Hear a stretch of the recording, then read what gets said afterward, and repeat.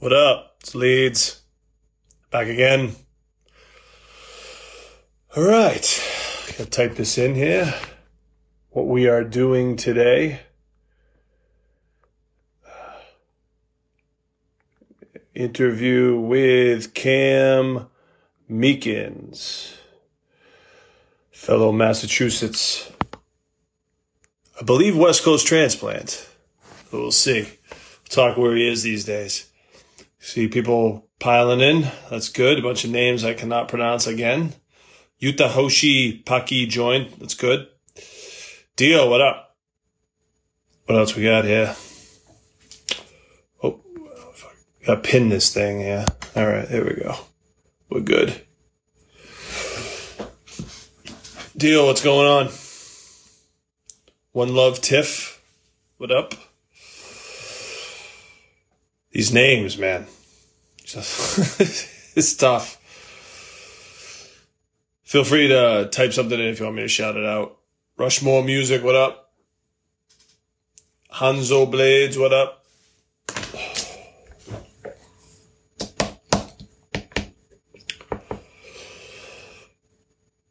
Peace, Hanzo. Peace 76. Bunor, what up? Noir. Grant Grime Wave, what up? We're just, this is my sound check part of the interview where we just get warmed up here, wait for Cam to show up. Windy today in Boston. Sun's starting to come out.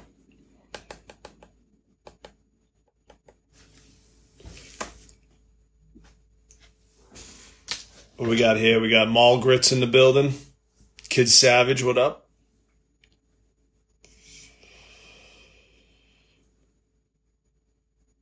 Yeah.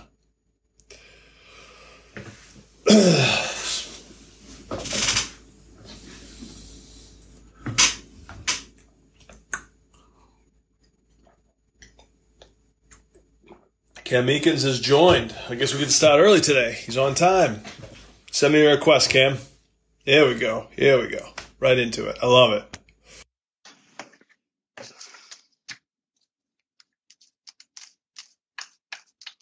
Wait. What up? There he is. There you are. On, man. How are you?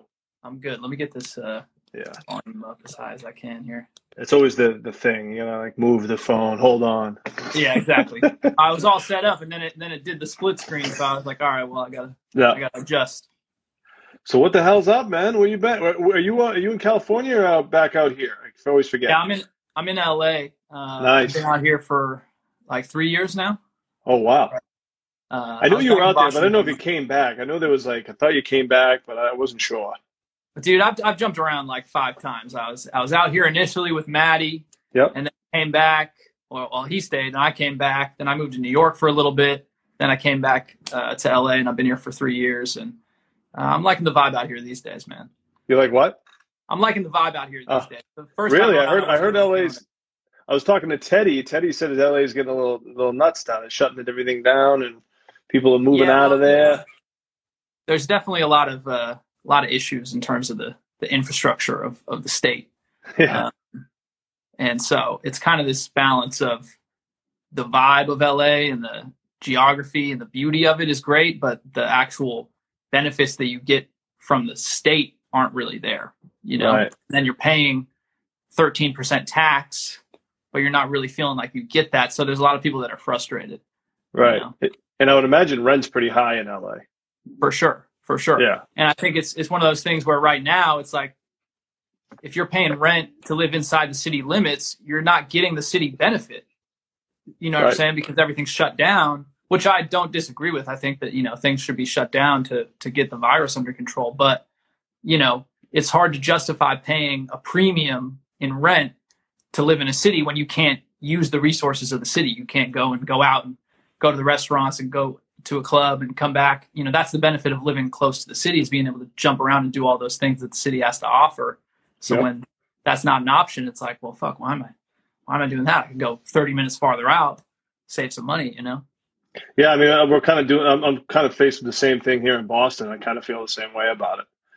Boston's it's very expensive, and I don't even use anything in the city, and I'm crammed in a condo with all these other, you know what I mean? All these other people, and it's just, I Yeah. don't really, I think it might be time for me to move. Actually, I know it's time for me to move. Yeah, I hear that, man. I hear that.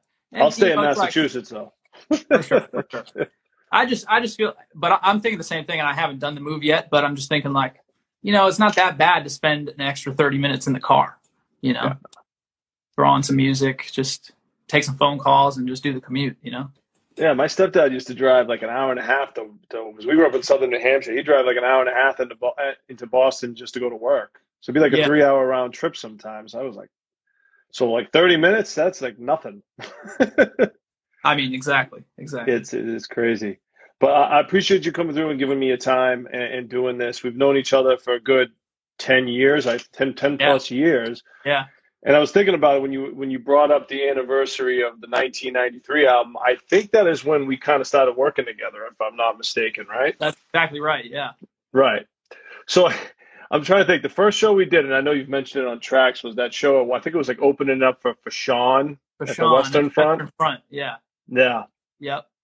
And you were really cool about it because it wasn't really your crowd, and you were just kind of like you were just trying to get things rolling, and you were really cool. And then we did the then we did the Chris Webby show, and then it was like, all right, this is more of the scene, you know what I mean? Yep.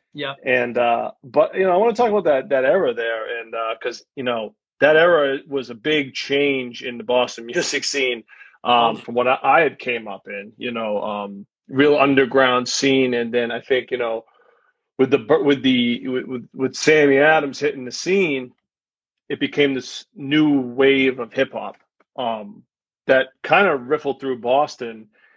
Some labeled it Frat Rap, which I know a lot of people say is a negative thing, but that word got used, and you kind of got thrown in there. I think your boy created that word too.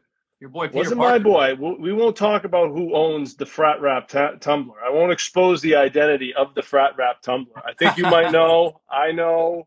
It's not my boy, but we're friends. But it's not my best friend, Peter Parker. He did make the Frat Rap mixtape, I believe. Yeah. So I mean, let me know your thoughts on like what was it like during that time for you, and what were your thoughts about the whole thing? 100%. I mean, that was a real moment in time, and I think when I think back at that, and really I think about a lot about the business that you and I did back back then, because I think that was still it was, to your point, it was a new genre and a new kind of era for Boston music, because prior to that I think it was a lot more underground, a lot more real lyricism, which I loved, and I grew up like listening to that music, and especially even some of the more underground Boston stuff. I thought that was super amazing. And then I think Sammy and Chris Webby and guys like that started paving the way for this kind of new subgenre of hip hop that was, kind of just a new sound, a little bit more poppy, and, something that college kids were getting behind. So I think that's why people said, oh, it's frat rap, because that was the type of kid that wanted to listen to that shit and, party and put on a Sammy Adams song and have a good time. And, that's all great. But I talk about this a lot now because that was, although it was a new era, that was still the time where doing shows from the ground up was really important to build your following. And nowadays it's so much more online based, which is great because it kind of democratizes the whole thing, and anybody can become successful if they get, something to pop off on TikTok or Instagram, and they just show their creativity and they succeed like that. That's the whole new thing now. But back then it was brick by brick in terms of I had to reach out to you and say, hey man, take a chance on me. I'm 16, 17 years old. Let me open, I'll sell tickets. I'll figure out what I need to do to get on that bill, because I just want the exposure. I want to, get an opportunity to be in front of people and just rap and learn how to be on stage over years and years of kind of doing that slowly but surely.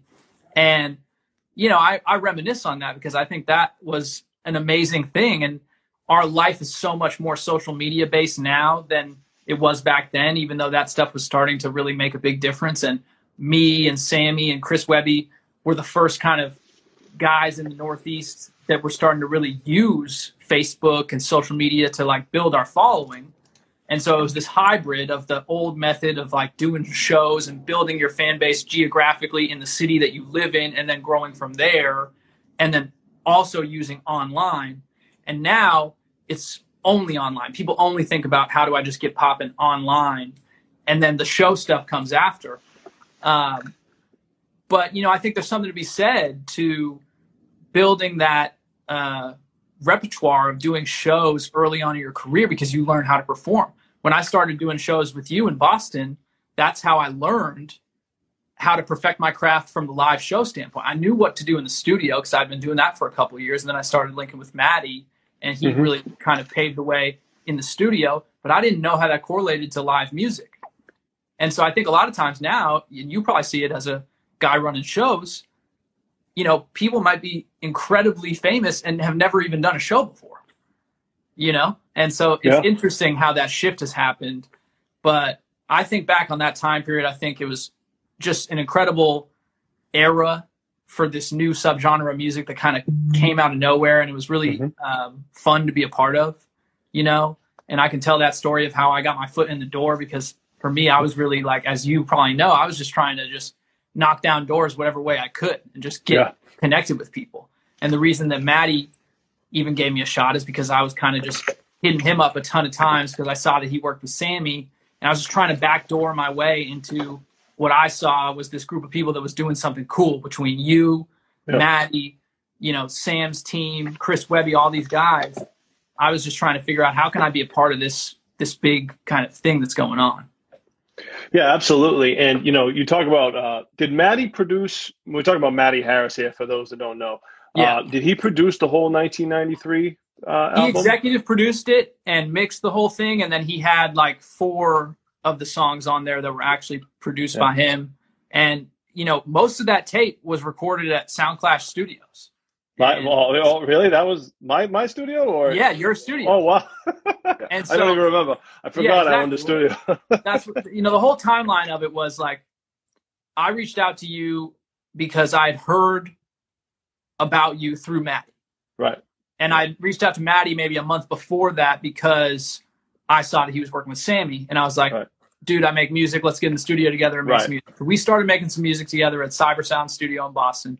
He told me, Leeds is my friend. He's the guy in hip hop in Boston. If you want to do music in Boston, you got to connect with this dude. And so thanks, Maddie. And so I reached out to you, and you said, you know, I think on my side, I feel like it was like I had to show that I was, you know, down to do it. And you said, all right, I'm gonna put you on this Fashawn show at the Western Front. And I was like, all right, let's do it. At the time, Fashawn was like freshman, what is it, the top 10 there. He was like up and coming. It was the beginning of the blog era, I think, as well. Right. The blog era. And he was hot on the blogs. And, you know, there was a lot of hype behind him in the beginning. So, and I didn't really know your style 110%. So when opening acts would hit me up, I'd just be like, this is what I got. Do you want to do it? And they would be like, word, I'll do it. So, but then over the years, I figured once I learned what their style was, it changed. So that's kind of how that happened. But for those that don't know, Western Front is like a 2-floor, was a 2-floor venue that felt like you were rapping in someone's living room. But it held some of the most legendary. It had some legendary shows in there, even before I started doing shows. So it was a historic thing, but that was kind of on the way out. And I think about 2011. Do you think that the sound of, you know, Webby and Sammy and you and, you know, a lot of others that followed after, do you think that was more sing based with the choruses? Like, cause I think that was like the big jump was like all of a sudden singing was really up front in the choruses, which we had just gone through a decade of like no singing in hip hop. And then it was like, oh, we're throwing these melodies in there. And then I remember everybody was singing. Like, even if you couldn't sing, you were singing. And I think you've been seeing that still today. But, right. So like, and then also for those that don't know that Maddie was working with Sam Adams, actually engineered the whole album, right? And then produced many tracks. And then you guys kind of formed a partnership after that, right? Like you guys he went to California, and then you ended up getting a single deal with a major label. Is that what it was? A single deal, or was it? No, it was a whole record deal, but it was kind of like a development deal. So there was Mm. like a mixtape phase, then albums and everything like that. And so I really think what drove the style of that music was, at least for me, and I think this is probably the case for everybody. You think back 2009, 2010, the biggest artists were Drake and Wiz Khalifa, and Yep. Lil Wayne too.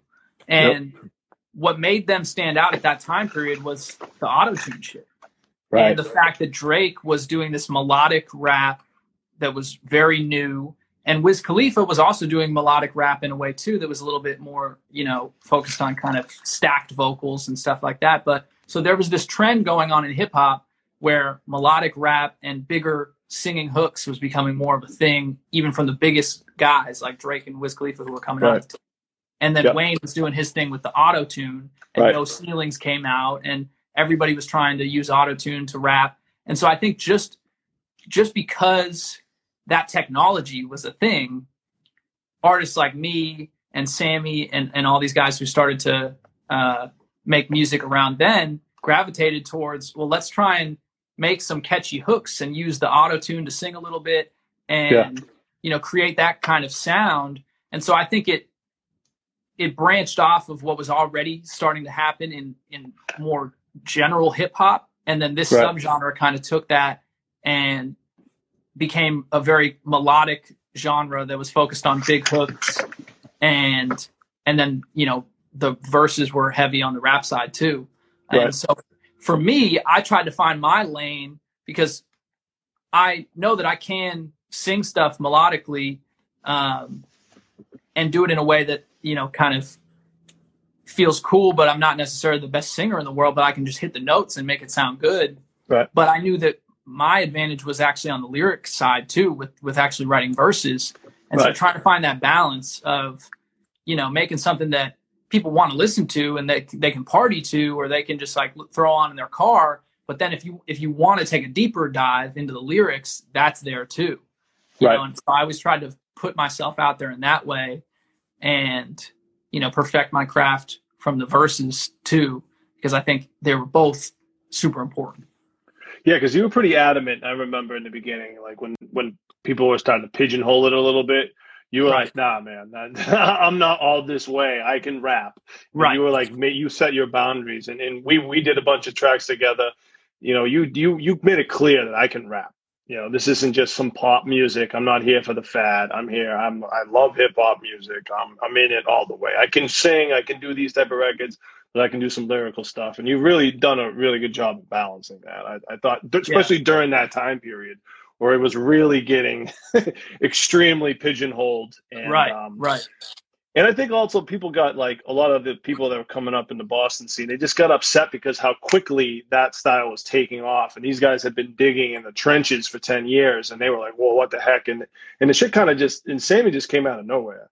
And I get why it worked, and everything. But it was just like, hip hoppers were just blown away, like, what the heck, But they got over it eventually. Well, that was a big thing that was important to me. I mean, to your point, like, because I did get, a benefit of being connected to that genre of Sammy and all these guys that were coming out, and I wanted to sound like that, and so and that's really how I started making music, was to sound like that. But also I was doing the rap thing too. Once I got a little bit of a fan base, it was important to me to establish that I really can compete at that level with some of the top people just in hip hop in general, lyrically, and try and establish myself there, because I just knew that I felt like I had the talent to do that, maybe more so than some of the other guys. And so, when I did, some of the tapes that you did and any opportunity that I had to really rap, making a song with Slain, and Maddie connected me and Slain, like, I wanted to build that credibility because it was important to me, because I really did grow up listening to that type of stuff, like growing up listening to Army of the Pharaohs and, some of the real East Coast, like, classic stuff. But I also knew that, like, that's not exactly where I live in terms of my music and everything. But I think that's what's cool about music now is that you can kind of show a couple sides to yourself. You know, you can show that lyrical side, you can make more poppy stuff. And if you establish like I can do this, then people are maybe more open to hearing more unique kind of stuff. And I think that this era is important because it was a new thing. Like I can tell you the decade before this took off, you know, you guys all took off you know, you were either in the scene or you were out. So you either did you would go do shows and you could do that to a particular style of hip hop. And if it didn't work, you were kind of screwed. You know what I mean? Like you were stuck in an area.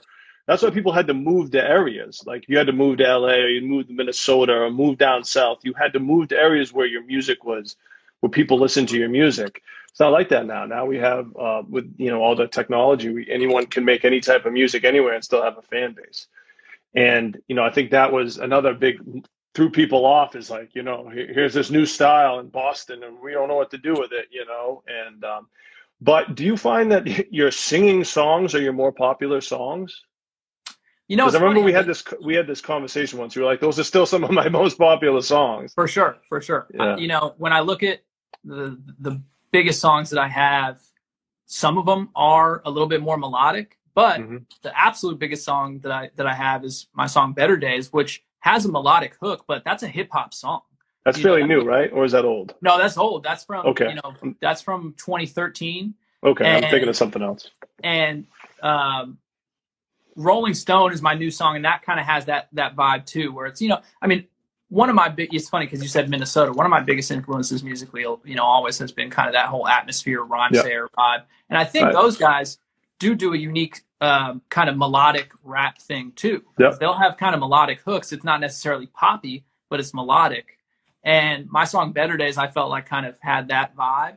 And that was by far my biggest song. And I think that's just because the message of that song and the lyrics of that song were so authentic that people gravitated towards it. But it wasn't necessarily like the most catchy poppy thing. So, you know, funny enough, the things that have brought me the most success in terms of songs have been the songs that are authentic.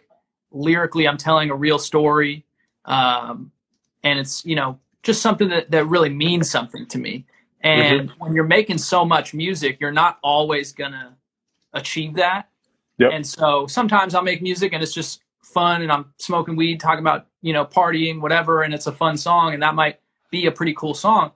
And it's only every once in a while that you really are feeling something or you're going through something and you write about it. Like I wrote my song Rolling Stone about when my dad passed away, and I felt like I hadn't really made a song like that in a long time because I just wasn't mentally in that place. When I was younger, you know, I just felt things more. I mean, you know, when you're young, you know, 19, 20 years old, you're just kind of more emotional and you're feeling stuff. And so I wrote a lot of music back then that was kind of along those lines. I think people really gravitated towards it because it was authentic and just, you know, it was me. And then I started making more and more music that was just kind of more lifestyle stuff. And my life at the time felt pretty good. I was having a good time. I was in my 20s, living life, you know, just partying, living in LA, whatever, and writing music that reflected that.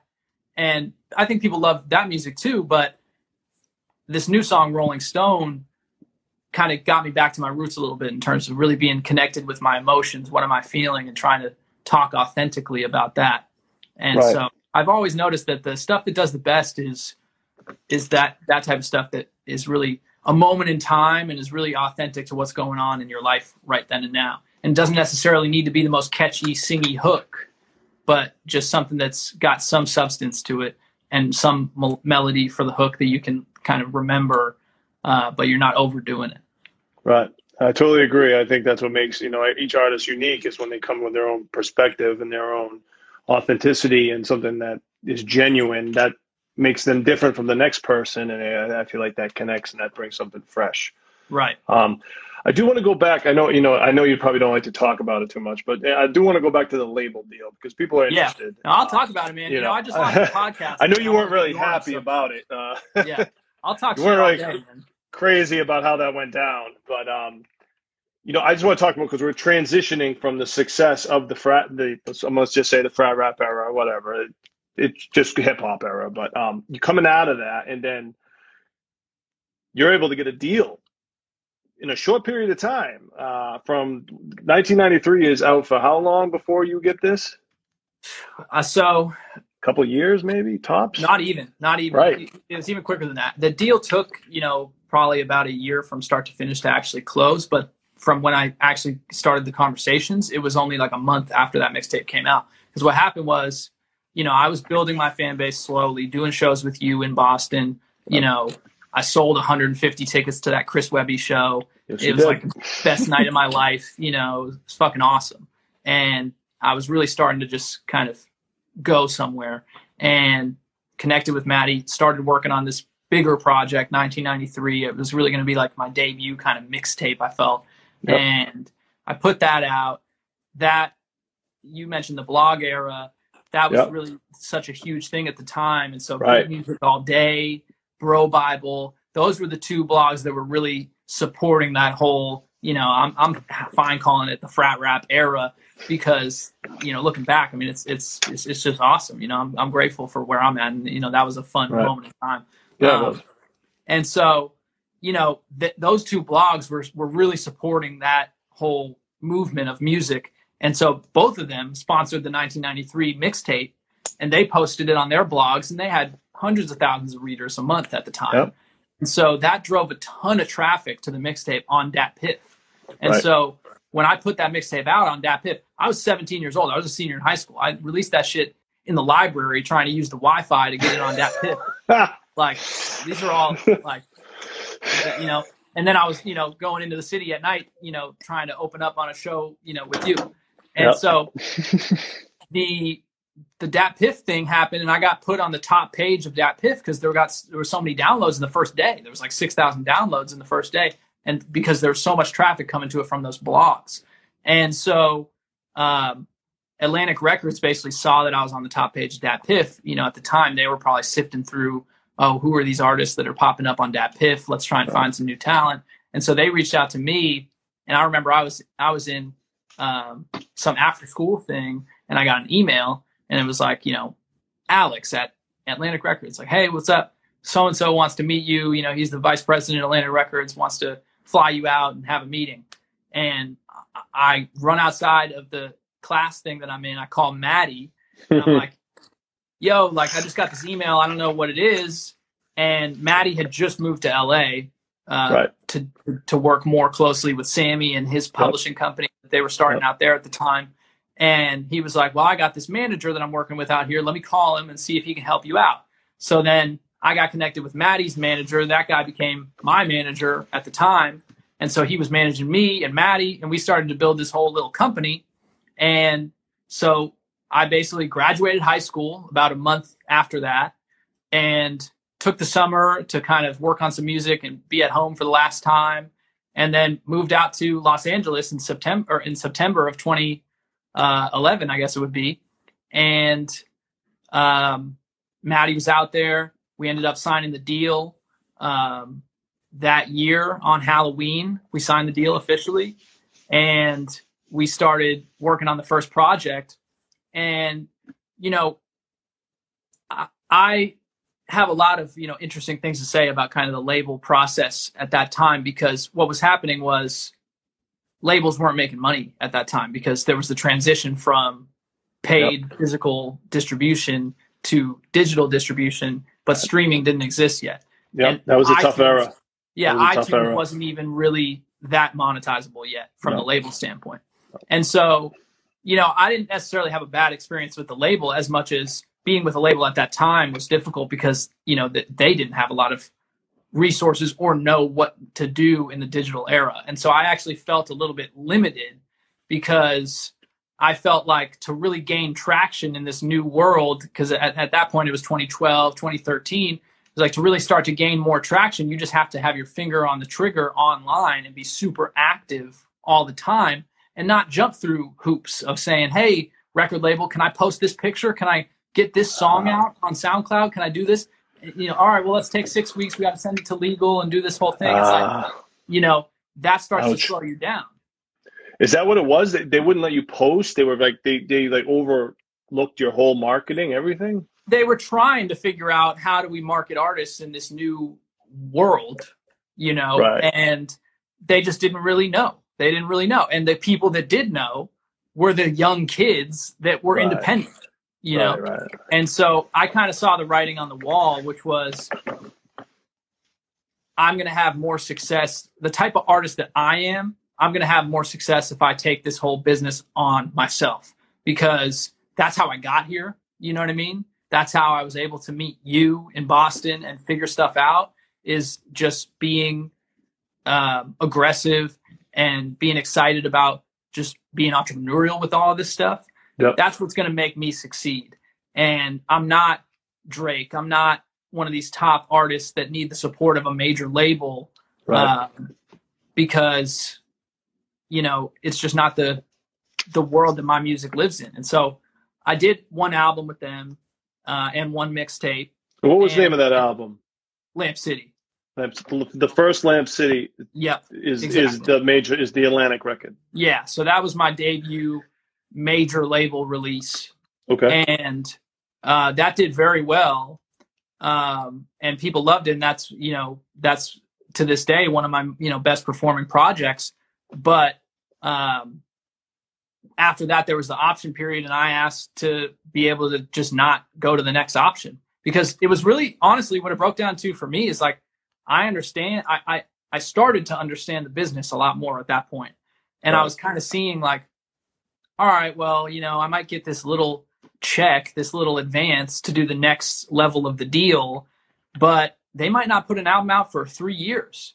How am I supposed to live on, it seems like a lot of money when you're getting the check for, some big, 5-figure number. But, when you stretch that out over 3 years, that's not a lot of money. No. And so I kind of started to realize, like, I can do this on my own and make the money now and not have to go through this whole system. And so that's when I basically, I called the guy at the label and I was like, listen, I want to do this on my own. Like, I feel like you gave me, and I still have a good relationship with that guy. He was a mentor for me for a while. And I told him, like, you gave me the keys, and you gave me an understanding of the game. This was like an education for me. And I want to take that and run my own business. Right. I don't want to be some artist. I want to be like you, Right. Yeah. It's, sometimes, that was a tough era. And, I think a lot of times labels at that time were ending.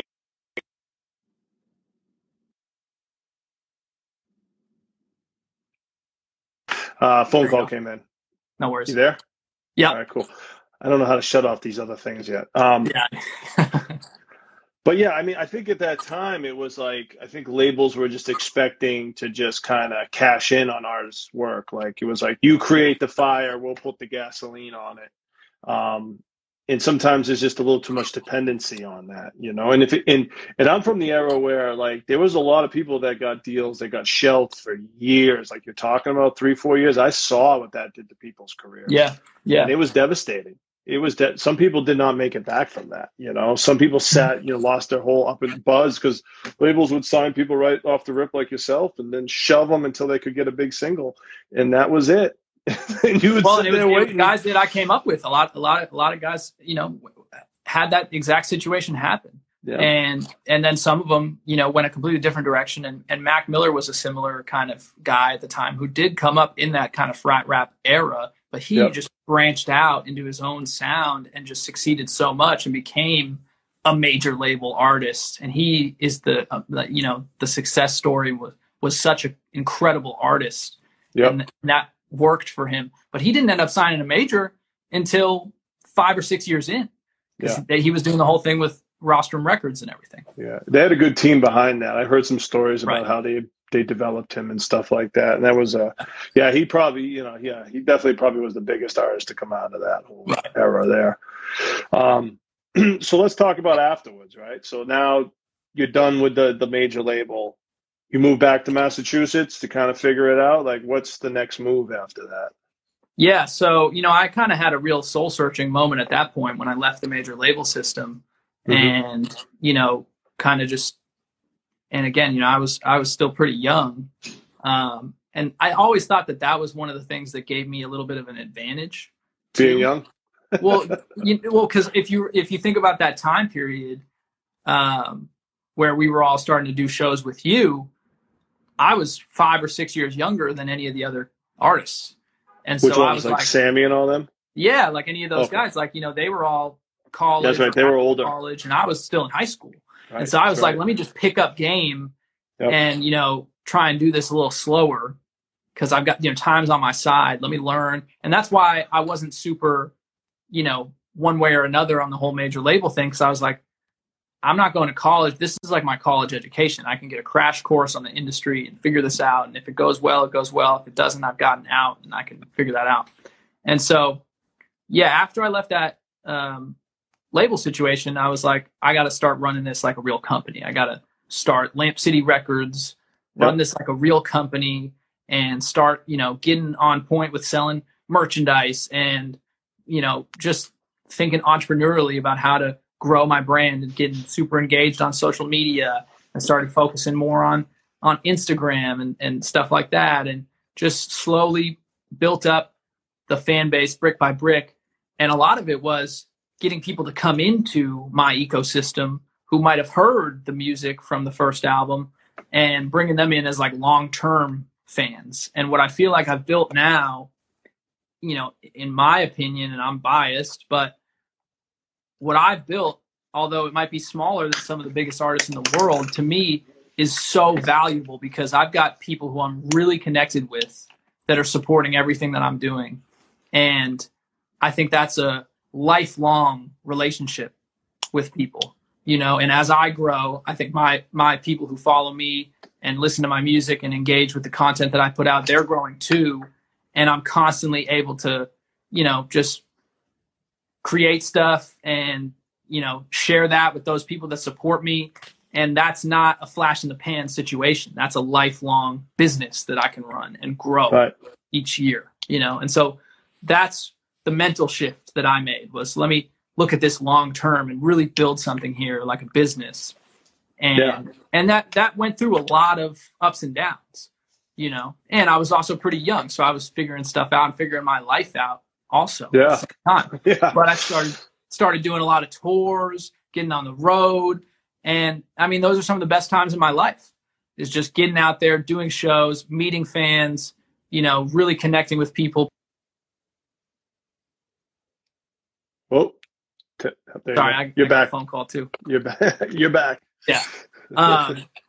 Yeah. And so, you know, that was really the shift that I made. And so I was just kind of hustling in any way that I could to build my following brick by brick. And now I'm at this point where it's become a really successful thing for me, even though I might not have the biggest name in the game. I own it all, you know? Right. Yeah.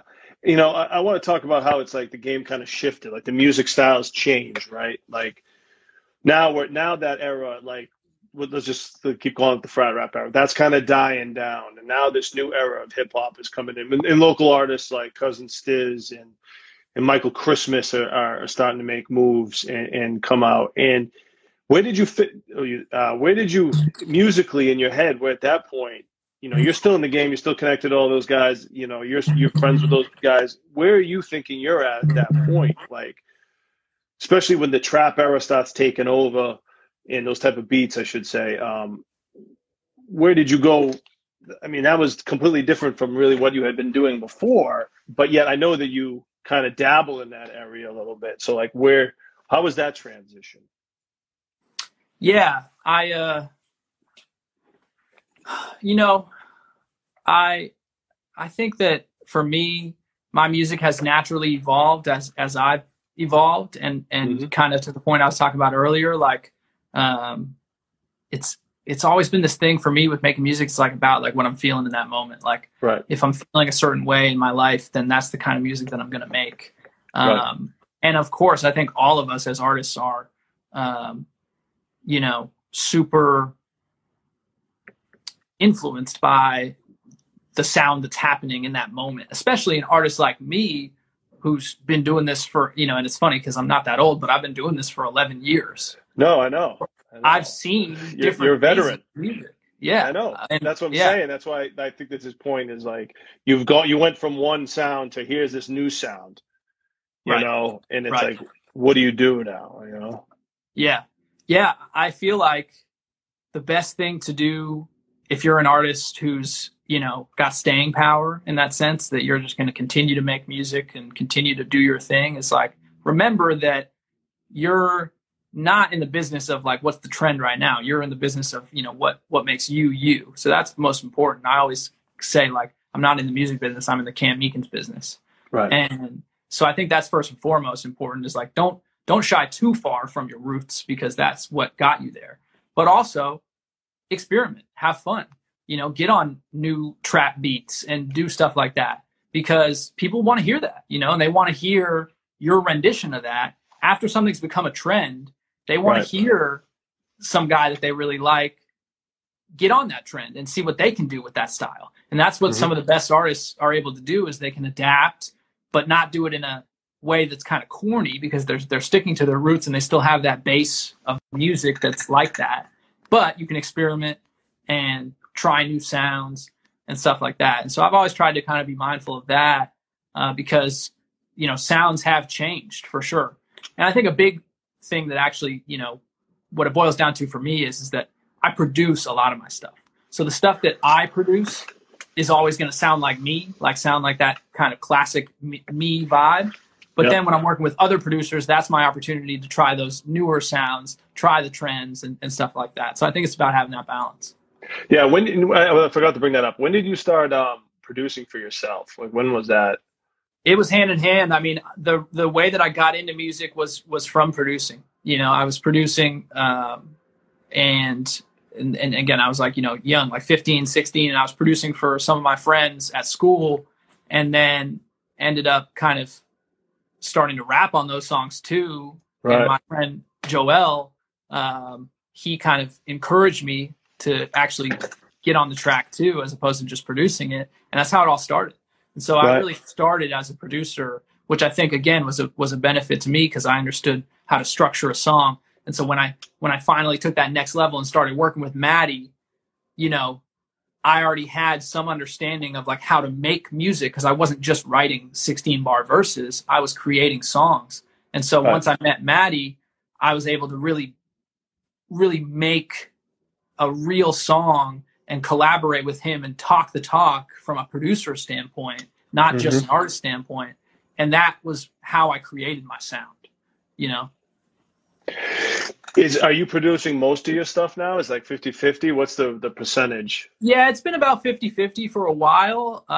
The Lamp City 2 album that I dropped last year, that was about 50-50.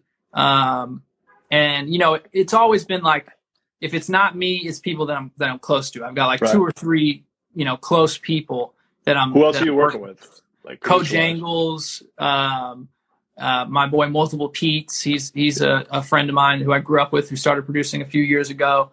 And you know, I got one with T-Watt on the latest album, Lil Rich. So it's, you know, guys that all of us are connected through the Boston music scene, really. Are they all Massachusetts based? Yeah, I think so. With all of them. Pretty much. Cool. I think T-Watt's not from Boston, but you know, he works with Stiz and a lot of guys, and so he's in that circle of people. And so you know, it's really just people that you're actually connected with, not just, you know, random beats here and there. No, that's cool. Yeah. You get a better result that way. Right. I also want to, you know, I noticed that you're doing a podcast now. I went on your Instagram and I saw nothing but podcast. What's the story with that? Yeah. So what is the theme of it? Yeah, I started that a couple months ago. Honestly, one of the big things that led me to do that was, you know, my dad passed away in September, and I've always been wanting to do a podcast. Like, it's something that I wanted to do for a while now, but I never just pulled the trigger on it. And when that happened, that was, you know, obviously a real life-changing moment where I just kind of sat with myself and I was like, you know, what do I really want to do here? I'm sitting in this house, you know, places are locked down. I've got more time on my hands. Like, I just want to create, and I want to connect with my people even more than just on the music side. I want to have something weekly that I can do. And even if it's this thing over here that's not necessarily directly connected to my music, it's something new that I'm doing. And I think that whole situation kind of just gave me the courage to say, well, stop thinking about the reasons not to do something and just do it, you know? And so I just wanted to be more active. I thought that having a podcast was a great way to do that. I think that, I enjoy having long form discussions with people, doing stuff like what this is right here. Like I've always enjoyed doing that in my personal life. And so now I'm just taking that public, I think. And so that was the motivation. And it's just something that I'm excited to be building brick by brick alongside the music. And so, it reminds me of what I was doing back in 2010 when I met you. It's like this new thing that I'm building from scratch, because what I've noticed is that although there are definitely people, and some people that are watching this right now who are fans of my music, and now they're fans of my podcast too, it's really kind of its own thing. Like my music is over here and the podcast is over here. And the podcast is a new thing that I'm building from scratch, and it's not getting thousands of views every time. It's growing from scratch. And that's exciting because that's kind of how I started doing music. And so I know that if I can hit that first milestone, and then I can hit the next one and the next one after that. And so I'm excited to build that part of my business too, because it's something that I could see doing for a long, long time alongside my music, honestly. Do you have guests on it? I mean, what's the format of it? So I have guests. I have guests on it. We just do it over Zoom right now because of COVID, but eventually I'd like to move that to in person. And it's just like hour and a half, 2 hour long form conversations. Honestly, I'd love to have you on and continue this conversation on the podcast. Absolutely. Because, change roles. You can interview me. Exactly. Those are the type of things I'm doing. It's just open format conversations with interesting people. And it's not just music. I had the dean of the public health school at Brown University on, and this guy's on CNN all the time. And so talking to him about the coronavirus, I had my friend Matt Negrin, who's the producer for The Daily Show, talk to him about politics and different stuff like that. So I'm just trying to talk about stuff that I'm interested in too, and there's music too, but it's really this new thing that I'm excited about. Yeah, definitely. I mean, it seems like people want to hear people talking about stuff. I was watching Seinfeld, and he was at coffee, getting coffee with comedians. That show is, and he's like talking. That's all everyone talks all the time, and now people want to watch everybody talking. It sounds ridiculous. I thought about that. I was like, it does kind of sound ridiculous, but everybody loves it. Yeah, it is really crazy. I mean, I certainly see that, and now I've got this podcast, and it's like we're all competing for screen time, right? Like you're just scrolling. And I've noticed that you've made that pivot too. Like, you're doing a lot of great stuff on social media. And I think that's, I think you're, one thing that I've always thought is really awesome about you and your business is your ability to adapt to what's going on in the market. Yeah. You know what I'm saying? Like, I mean, how long have you been doing shows? 25 years? No, not that long. 17, I think before Corona ended, 16. I started in 2004, but I guess like if you counted the intern years and handing out flyers at other people's shows, then 20 years. Yeah. So that's what I'm saying. But so you've seen trends come and go. You've seen artists come and go, but you're still here with your business. And I think that's, if anyone can take anything away from this conversation, I feel like it's that, you know what I'm saying? Like consistency. I started doing these because, I didn't want to make leads about me. You know what I mean? Like, I didn't want to do that. But my boy Parker, he was like, you got to put your face out there more, man. He's like, people aren't going to trust it. You got to personalize everything. Totally. So that I was like, all right, then I'll do it. You know what I mean? But I didn't really necessarily want to do it.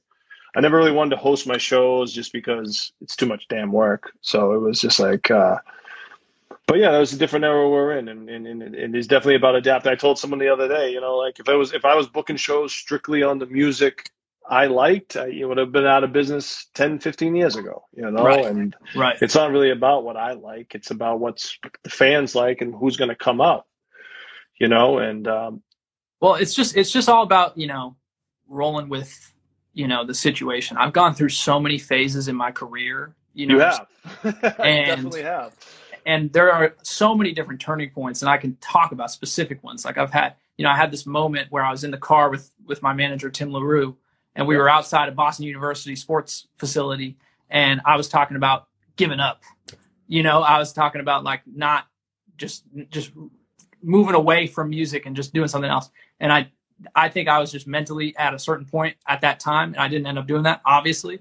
But that was like a moment where it was like, there's just a choice. Right. Yeah. And I think that's what it's all about when you're in the music business or you're in some career like this. It's just about rolling with each phase that you're in and knowing that this is a chapter and you're going to have another chapter. And that chapter, the next chapter might be more successful, might be less successful, but that doesn't really matter to your overall success, you know? True. And so that's one thing that I've learned a lot is like my first phase, I was working with, you know, more of the major label people and, you know, and Maddie really gave me so much wisdom to the industry. And, you know, and then I had, you know, a manager at the time back then, but then I stopped working with him. And then I built up this new management team and Tim started to manage me and it became this whole new phase of my career. And, you know, built this real great group of people around me from Tim to Maddie to all these other guys who supported me along the way. And then, you know, our lives happen, you know, different things happen to all of us in our life. And so then, you know, the circumstances change even more, but you find ways to adapt and still run your business and, you know, just kind of figure things out. And that's the thing that I'm just so grateful for is that, you know, for the most part through my whole career, as these phases have changed, those core people around me from Tim to Maddie to, you know, my boy Saeed and multiple Pete's and all these guys have stuck with me to support, you know, what I'm doing. And that support might come in new ways as things change, but we're all still kind of working in that way. And so I think that's what's, you know, what's really, you know, I think that's what gives people staying power is just being open to changing and adapting and not saying I'm going to throw in the towel because I've been doing this for so long and I'm not starting to see the same results as I used to see. You know, it's just, just keep pushing, you know, you never know what that next chapter is. And that's kind of how I feel. Great wisdom, Cam. Really appreciate, we're going to wrap it up, but I really appreciate you coming through and doing this. And it sounds like, you know, you got the mentality going during these tough times. I'm sorry about your father. Really sorry to hear that. And better days on the rise, my friend. And yes, sir. I've been where you've been, and time will heal. So let's stay in touch, brother. And good luck with everything out there in California. And we'll talk soon. Absolutely, man. Well, real quick, I just want to shout out to you for putting this together, bro. And I want to shout out everybody in the comments too that came in here. Yeah, sorry. I couldn't shout everybody out in the comments. No, it's all good. It's all good. But I just wanted to say thanks for tuning in to everybody, and you know, thanks for giving me that opportunity 10 years ago to do that for Sean's show, man. I mean, yeah, definitely. And I hope we can do another "Twas the Night After Christmas" event. You know, back at the Middle East. If it opens up again. Those are always fun. Oh my God, yeah, absolutely. We'll make it happen. All right, bro. Peace.